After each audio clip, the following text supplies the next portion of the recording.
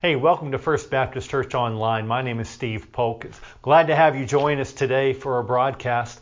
Pastor's continuing his series on the kingdom of God and our place in it. And today is probably one of the top 2 or 3 topics that becomes a point of discussion when sharing and talking about the Christian faith in the world today. It is the idea of suffering.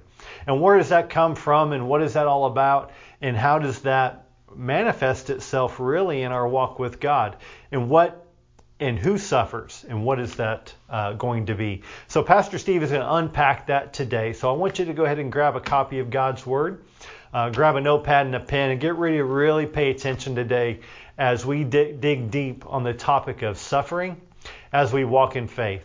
Let's pray together. God, we thank you for your Word, its timelessness, its application, and how meaningful it is to our lives even right now. Lord, the topic on the table today is suffering. It's one we don't enjoy. We certainly don't enjoy suffering at all, and we want to better understand it. If God is so loving, why do people suffer? And that's a big question in our world today. So Lord, today as we dig into that, pray that you would help us see clearly what you have for us through your word. In Jesus' name, amen.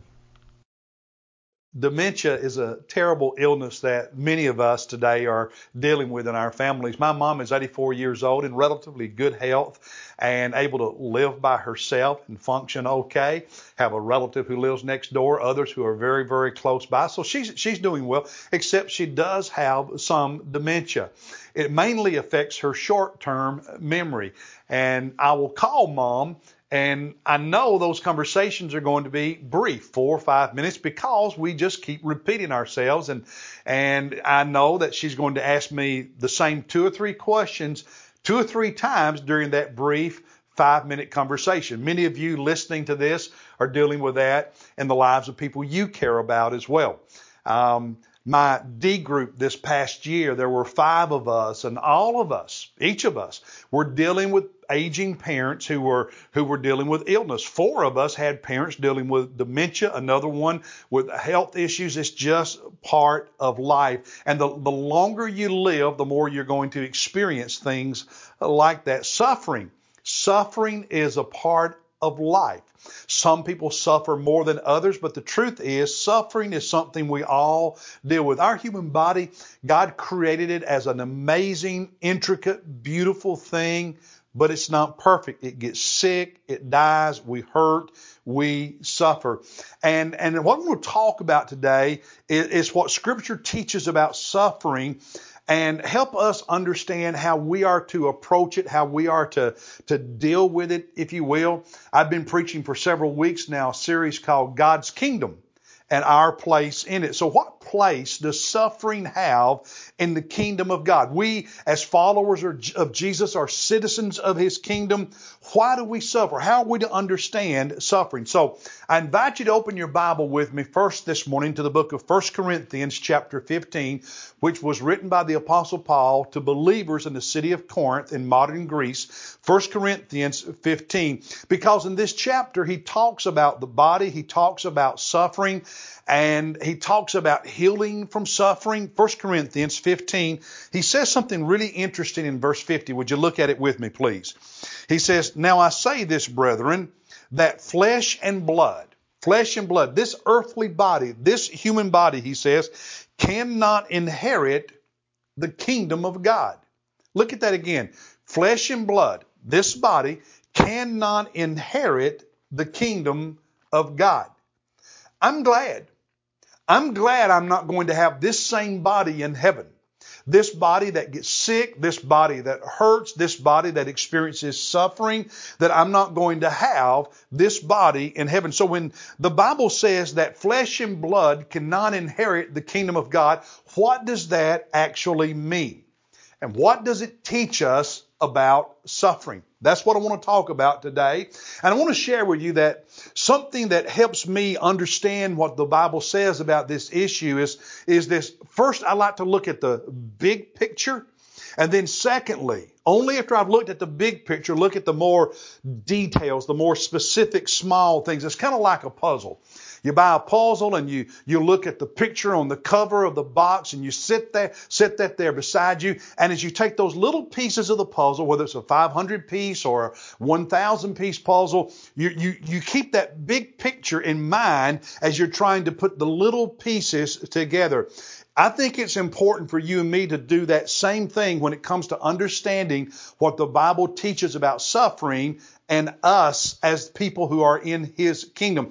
And the two big important biblical teachings, two big important biblical truths that I think form the big picture I want us to keep in mind as we look at what the Bible says about suffering are these. One is that ultimately all suffering is because of sin, the result of sin. Now, when I say that, I don't mean that every time you hurt, every time there is suffering in your life, you can trace it back to a specific sin you committed. In other words, because you did A, you are suffering B. That's not what I'm saying. That's not what I'm saying. I don't believe that's what the Bible teaches. Now, sometimes that's true, but not always. Not always. What I do mean is that suffering ultimately is because of sin. Sometimes my own sin. Sometimes I suffer because of the sins of other people. And ultimately, it's because of the sins of Adam and Eve, our forefathers, and bringing, the original sin that's recorded in the book of Genesis chapter 3 that brought about the fall of humanity and the fall of the world, of nature, and how it impacted everything from our body to the ground, to the universe, to the physical nature. Because of sin, the Bible teaches that this body, which was created in the image of God as a beautiful, intricate, perfect body, is not perfect any longer. It is a sinful body and subject to illness, subject to death, subject to suffering. And so the universe, when God created the world, a beautiful place, sin ruined it. And now we have natural disasters. Nature has fallen and humanity has fallen. Our body suffers because we don't have a perfect body, and we suffer because we live in an imperfect universe or natural world. That's the first thing I want you to keep in mind that will help you see the big picture of the puzzle is that ultimately, all suffering can be traced to sin in some way. The second part of that big picture on the cover of the puzzle box, if you will, is this. God's kingdom, what we've been talking about for the last several weeks, God's kingdom is both here and now, as well as then and there. We enter God's kingdom in the present day when we place our faith in Jesus and become His follower, and His kingdom is growing. But we do not today enjoy all the benefits of God's kingdom. His kingdom is not going to be fully realized until the end of the age when Jesus comes back and the resurrection of the dead takes place. And the physical universe, not just the resurrection of our physical bodies, but the physical universe is restored to perfection. So those are the two things I want you to keep in mind as we look at specific teachings in the Bible to help us understand suffering. One is that ultimately all suffering can be traced to sin. And secondly, God's kingdom, which we're part of as citizens of the kingdom, as followers of Jesus, is both here and now, but it's not fully realized in the here and now. It will only be fully realized at the second coming of Jesus at the end of the age. And when I keep these two big truths in mind, it helps me understand what I read in the Bible about suffering. It helps me apply God's truth to my life and find encouragement. And I believe it can do the same thing for you. Now, there are two chapters in the Bible. One is 1 Corinthians 15. The other is Romans chapter 8, which really help me understand suffering as a believer and its place in the kingdom of God. And it helps me not only understand it, it helps me, when I'm talking to my mom and I may have a tendency to get frustrated when she's asking the same question over and over and I'm having to repeat myself. It helps me understand what's going on in her body. It helps me understand things when I have to go to someone's home because a loved one in that family committed suicide, and unfortunately I've had to do that too many times in my ministry.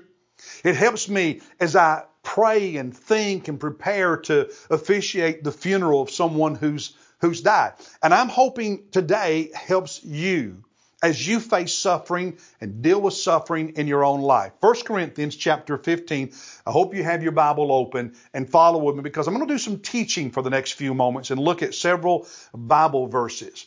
In this chapter, the Apostle Paul begins by discussing Jesus dying for our sins and then being raised from the dead, and how His resurrection is necessary for our resurrection. It in fact guarantees our resurrection. And then he talks about suffering. He talks about death. And I want to pick it up in chapter 15 at verse 21, if you will, in your Bible. Chapter 15 of 1 Corinthians, starting at verse 21. Let's look at some of these verses. He says, "For since by a man came death," referring to Adam, that in the beginning death came as a consequence of Adam's sin. And so he says, "For since by a man, by Adam came death, and by a man also came the resurrection of the dead." Jesus' resurrection precedes ours and guarantees ours. So similarly, just as Adam's sin brought death to all of humanity, Jesus' resurrection guarantees our resurrection as disciples. He continues in verse 22. "For as in Adam all die, so also in Christ all will be made alive." In fact, listen, everyone's going to be raised from the dead. Those who are saved and those who are lost. Those who follow Jesus and those who don't follow Jesus. It's just that the destiny of those two groups, as we talked about in recent weeks with the great separation at the second coming, the destiny of those two groups is going to be different. But everyone's going to be raised from the dead. So that's the first point that he makes in those two verses.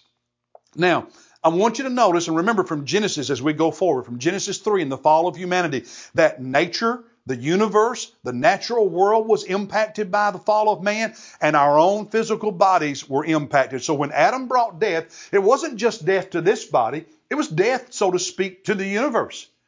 This is an imperfect world in which we live. Now look with me at verse 23. He says, "But each in his own order," now notice this, he's talking about the resurrection.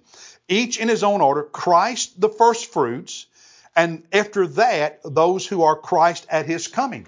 So Jesus is the first fruit, but there's going to be more fruit. He was the first one raised from the dead to an eternal body. But at His second coming, all of us who know Him are also going to be raised from the dead in a very similar manner. But that is in the future. That's our future. Now look at verse 24. Verse 24 of chapter 15, he adds, "Then comes the end." So the second coming and the resurrection and the end of the age is all at the same time, when He hands over the kingdom of God, what we've been preaching about. When Jesus hands the kingdom of God and the Father, when He hands it over to the Father, when He has abolished all rule and all authority and all power. And what He's saying is at the second coming, there are several things Jesus is going to abolish. He's going to put an end to. He's going to destroy. And one of those is all this spiritual authority. In other words, Satan, all of his power, his demons, all of his influence will come to an abrupt end at the second coming of Jesus Christ. Now, continuing in verses 25 and 26. "For He must reign until He has put all enemies under His feet, and the last enemy that will be abolished is death." So at the second coming, Jesus puts an abrupt end to Satan and his power and influence, but He also puts an abrupt end to death and all the damage that it does. But until then, between now and then, the here and now, we are followers of Christ, living in His kingdom, under His rule, under His authority, but we have an enemy. We have an enemy, Satan, who influences us, who seeks to tempt us and to destroy us and to get us off the path of discipleship. In the here and now, even though I'm a citizen of the kingdom and I have that spiritual enemy, I still live in this body. When I got saved, I was born again. Spiritually, I have a spiritual life, but I'm still in this earthly, physical body that hurts, that suffers, and that will die. But I'm guaranteed, because I'm in Christ, a future resurrection, a future new body where there will be no death, because death will come to an end. I'm still here now in this fallen world, This sinful world where I'm subject to temptation and suffering, but at the second coming of Jesus, I will begin living in a new place, in a new heaven, where all the bad things associated with this place and this life cease to be. Now, after that, Paul goes on to tell us even more detail. So it's like you're looking at that big old picture box of the puzzle. And he says, you've got a resurrection in the future, the second coming, when God puts an end to all these things and you get a new body. Now, you start working on the little pieces in the middle of the puzzle. He says, let me tell you more about those little pieces. Let me tell you more about this new body you're going to have. In 1 Corinthians chapter 15, would you look with me at verse 35? He says rhetorically, someone will say, they'll ask a question, how are the dead raised? And with what kind of body do they come? So, in the future, at the second coming, when we're raised from the dead and get that new body, what's that new body going to be like? Well, he explains, and we don't have time to look at all of it, but very briefly, look with me at what he says in verse 40. He says there are also heavenly bodies and earthly bodies. Two different bodies. See, the resurrection doesn't mean I have this body, I have a new body. There's a resemblance to this body, but it's not this body. There's a heavenly body, one made for the afterlife, one made for heaven, and there's an earthly body, one made for this sinful world. And he says the glory of the heavenly one and the glory of the earthly one is another. Beautiful things about this body in the here and now, even more beautiful things about that new body than in there. Now he continues talking about it. Drop down to verse 42, or verse 42. He says this, so also is the resurrection of the dead. It is sown a perishable body. This body, when it dies and is buried, is a perishable body, meaning it is one that grows old, that it decays, it diminishes, it perishes. But it is raised an imperishable body. The new body cannot grow old. The new body cannot wear out. The new body cannot fade away. The new body cannot die. He says in verse 43, this body is sown in dishonor because it's not a perfect body. It's been touched and tainted by sin. But it is raised in glory. That new body is going to have all the glory of Christ, all the glory of heaven, never tainted, never touched by sin, no dishonor of any kind. He continues in 43 saying it is sown in weakness, but it's raised in power. There are things this body just can't do. But that body, a powerful body. 44, it is sown a natural body, a body of this world, of nature and physical body, if you will. But it is raised a spiritual body, a body that is prepared for heaven, a body of that different realm. If there is a natural body, he says there is also a spiritual body. So yes, my body will resemble this one. How do I know? Because when Jesus was raised from the dead, he resembled himself and people recognized him. But it wasn't the same body. It was a spiritual body. It was a different body. And so it will be for you and me. Resemble this one, but different. It's not just the resuscitation of this body. It is the transformation of this body into a new spiritual, eternal, heavenly, powerful body. Now drop down to verse 50 where we started. He says, now I say this then, brethren, that flesh and blood cannot inherit the kingdom of God. Thank God, I'm thankful. I'm glad this body is not the one I'm going to have in heaven, but instead I'm going to have this new spiritual body that will never hurt, never suffer, never die, never experience pain. And so that's what he's telling us. I'm looking forward to having that new body where I don't have to worry about tearing my rotator cuff as I did a couple of years ago. Where I don't have to worry about getting old and dying or getting sick and die. I'm looking forward to that. My wife, Monisa, her father, Jack, lived to be 91, I think it was. And I can still remember when Jack was in his 70s. Now I want you to think about this. For his life, he was a painter. He was a fix-it guy. I can still remember Jack in his 70s on the roof of his house, not only fixing shingles, but leaning over the edge with a paintbrush, painting the fascia board there under the roof of the house. And in his 70s. When he was in his 80s, his granddaughter caught him on a large ladder inside her house, about 15 feet high, checking something in his 80s. When he was 88, he still raised his own garden. He spent the last 2 years of his life in a nursing home, bedridden. Not able to get out of the bed on his own, not able to walk on his own, not able to go to the bathroom on his own. That was not my father-in-law. He was the exact opposite of that. And I look forward to seeing him in heaven, not only able to move about, but with that new body that's even better than the active one he had all those years before he had to convalesce in the nursing home. I'm looking forward to seeing the real Jack. Our daughter Jacqueline 6 years ago developed breast cancer and had surgery. She's still on medication for it. She'll be on medication for at least another 5 years, and from time to time has to deal with the side effects. I look forward to her having a body where she doesn't have to deal with side effects from cancer treatment. I look forward to her having a body where we don't have to worry about getting a call that maybe it's returned because about a year ago we had a real scare.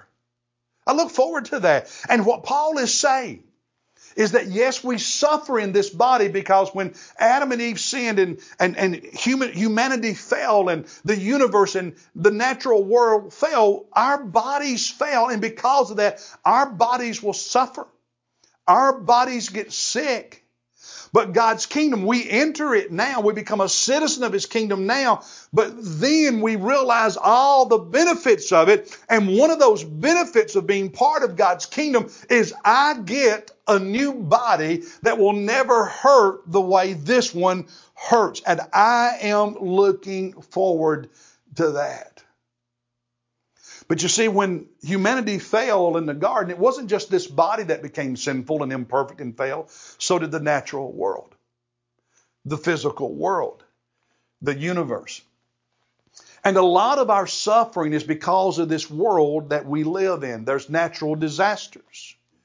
There's disease and other things. And so I invite you to turn with me in your Bible. You're in 1 Corinthians 15. Just go back to the book before that, to the book of Romans, and look with me at chapter 8, because in this chapter, Paul talks about the suffering that takes place because this natural world, this physical world has fallen, and there are natural calamities and disasters. But he also talks about how that's going to end when the kingdom of God is fully realized. God's kingdom is growing in the here and now, but once that growth is complete and God's kingdom is fully realized, this physical universe is also going to change. Just like our body's going to change, so is the universe, so is this physical world. Romans chapter 8, look with me at verse 19. Romans chapter 8, verse 19. He says, "For the anxious longing of the creation," the creation is the physical universe, "waits eagerly for the revealing of the sons of God." Now what he's saying there is he's personifying creation. He's personifying the natural world, if you will. And he says it's like this natural world, this physical world is anxiously waiting for the day when God reveals His sons. In other words, the second coming of Jesus, when God makes known to the whole universe, these are mine and these are not. When that day of the great separation comes, when the good fish are separated from the bad fish, when the wheat are separated from the tares, as we discussed in previous weeks, at that time, when the revelation of the children of God, when Jesus comes back and the resurrection of the dead occurs, and He says, "These are mine, enter into the joy of the Lord. These I did not know, depart from me." On that day, He says, the physical universe is waiting for, anxiously, eagerly waiting for, longs for that day. What an image! What an image! Well, he continues in chapter 8 of Romans. Look at verses 20 and 21. He says, here's why it's waiting for that day. "For the creation, the natural world, was subjected to futility, not willingly, but because of Him who subjected it in hope, that the creation itself also will be set free from its slavery to corruption into the freedom of the glory of the children of God." Now, what does all that mean? He's going back to Genesis chapter 3. When Adam and Eve sinned, when humanity fell, God decided that He would not allow a sinful humanity to live in a perfect world. So just as humanity fell and this body fell and our minds fell, creation fell. And God changed the world to match us. If we are sinful and imperfect, guess what? We live in a sinful and imperfect world, a fallen, natural world. That's what those verses are talking about. And that creation, the natural world, is looking forward to the day when our bodies are redeemed, because in that day, the natural world is going to be set free from the corruption, from the slavery, from the imperfection that it was subjected to match us. That is what those verses are talking about. Now look at verse 22. He says, for we know that the whole creation, the natural world, groans and suffers the pains of childbirth together until now. We know when a woman is getting ready to give birth, she goes into labor, and it is painful. And he's describing the second coming of Christ when we are raised from the dead and redeemed and fully realize all the benefits and blessings of the kingdom of God to childbirth. It's like the baby is born, but until then there's suffering and there's pain.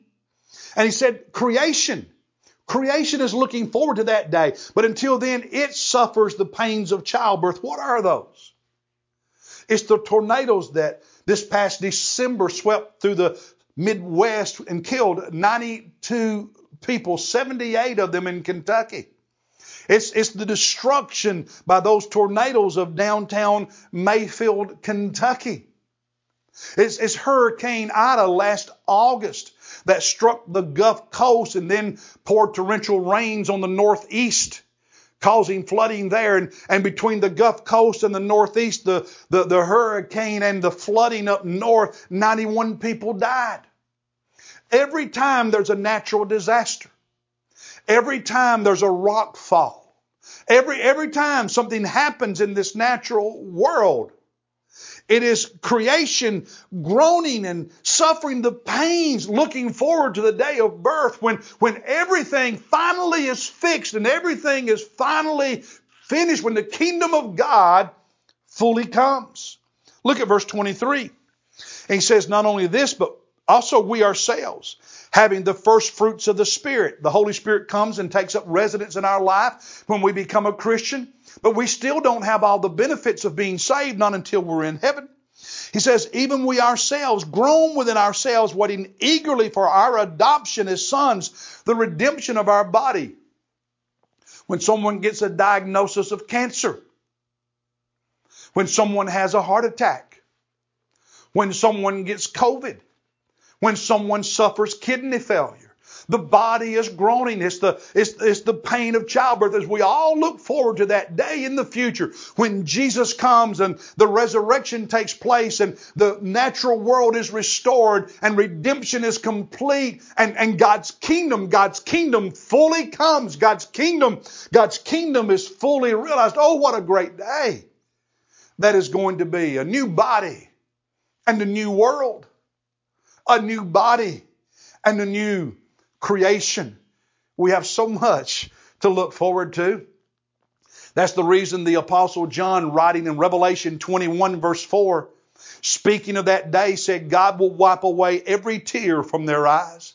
We'll have no reason to cry then. And there will no longer be any death. There will no longer be any mourning or crying or pain, because the first things, the former things, the things of the fall and of sin have passed away. So much to look forward to. But what about now? What do we do until then? As we await that day, living as disciples of Jesus, citizens of His kingdom, but in the here and now where there is suffering, what do we do? Well, look at verse 18 in Romans chapter 8. Verse 18. Paul says, I consider that the sufferings of this present time are not worthy to be compared with the glory that is to be revealed to us. That statement blows me away every time I read it. Because I remember how I cried when my daughter had cancer. I remember how I cried when my father died. All of us have had moments when suffering was painful, suffering was real. And yet he says here that the glory which awaits us in the future when God's kingdom is fully realized is so incredible, so massive, so great that our worst sufferings in the here and now pale in comparison and are not worthy to be compared to that future glory, which says to me that glory has to be incredible, because if it not only makes up for the suffering of this life, but is so great it causes us to even forget about it. It's like that mom when she holds that baby in her arms and she says, oh, that baby is so much more beautiful, so much better than the pain of childbirth. That's why women have second children and third children. And God, in a similar fashion, is saying what awaits us is so much better. What do we do in the meantime? We're going back to where we started in 1 Corinthians 15, verse 58. 1 Corinthians 15, verse 58. Therefore, my beloved brethren, be steadfast, immovable, always abounding in the work of the Lord, knowing that your toil, knowing that your work is not in vain in the Lord. We don't quit. We don't give up. We don't lose hope. I have a man, he's a friend of mine. He loves the Lord. He served the Lord for so many years, and he's into the Word and he's growing as a disciple, but he also has dementia. And his commitment, his prayer, and he's told this to me and to others, is that what time he has remaining, he wants to live well, but he especially wants to die well. As a believer, he wants to die well representing Jesus Christ. We don't ever take our eyes off our future glory, because we allow it in the midst of the present suffering to give us hope and to give us courage, to give us confidence. And we never let go. We never give up. We never quit on Jesus, because we have so much to look forward to. I hope this message has helped you. I look forward to seeing you next Sunday.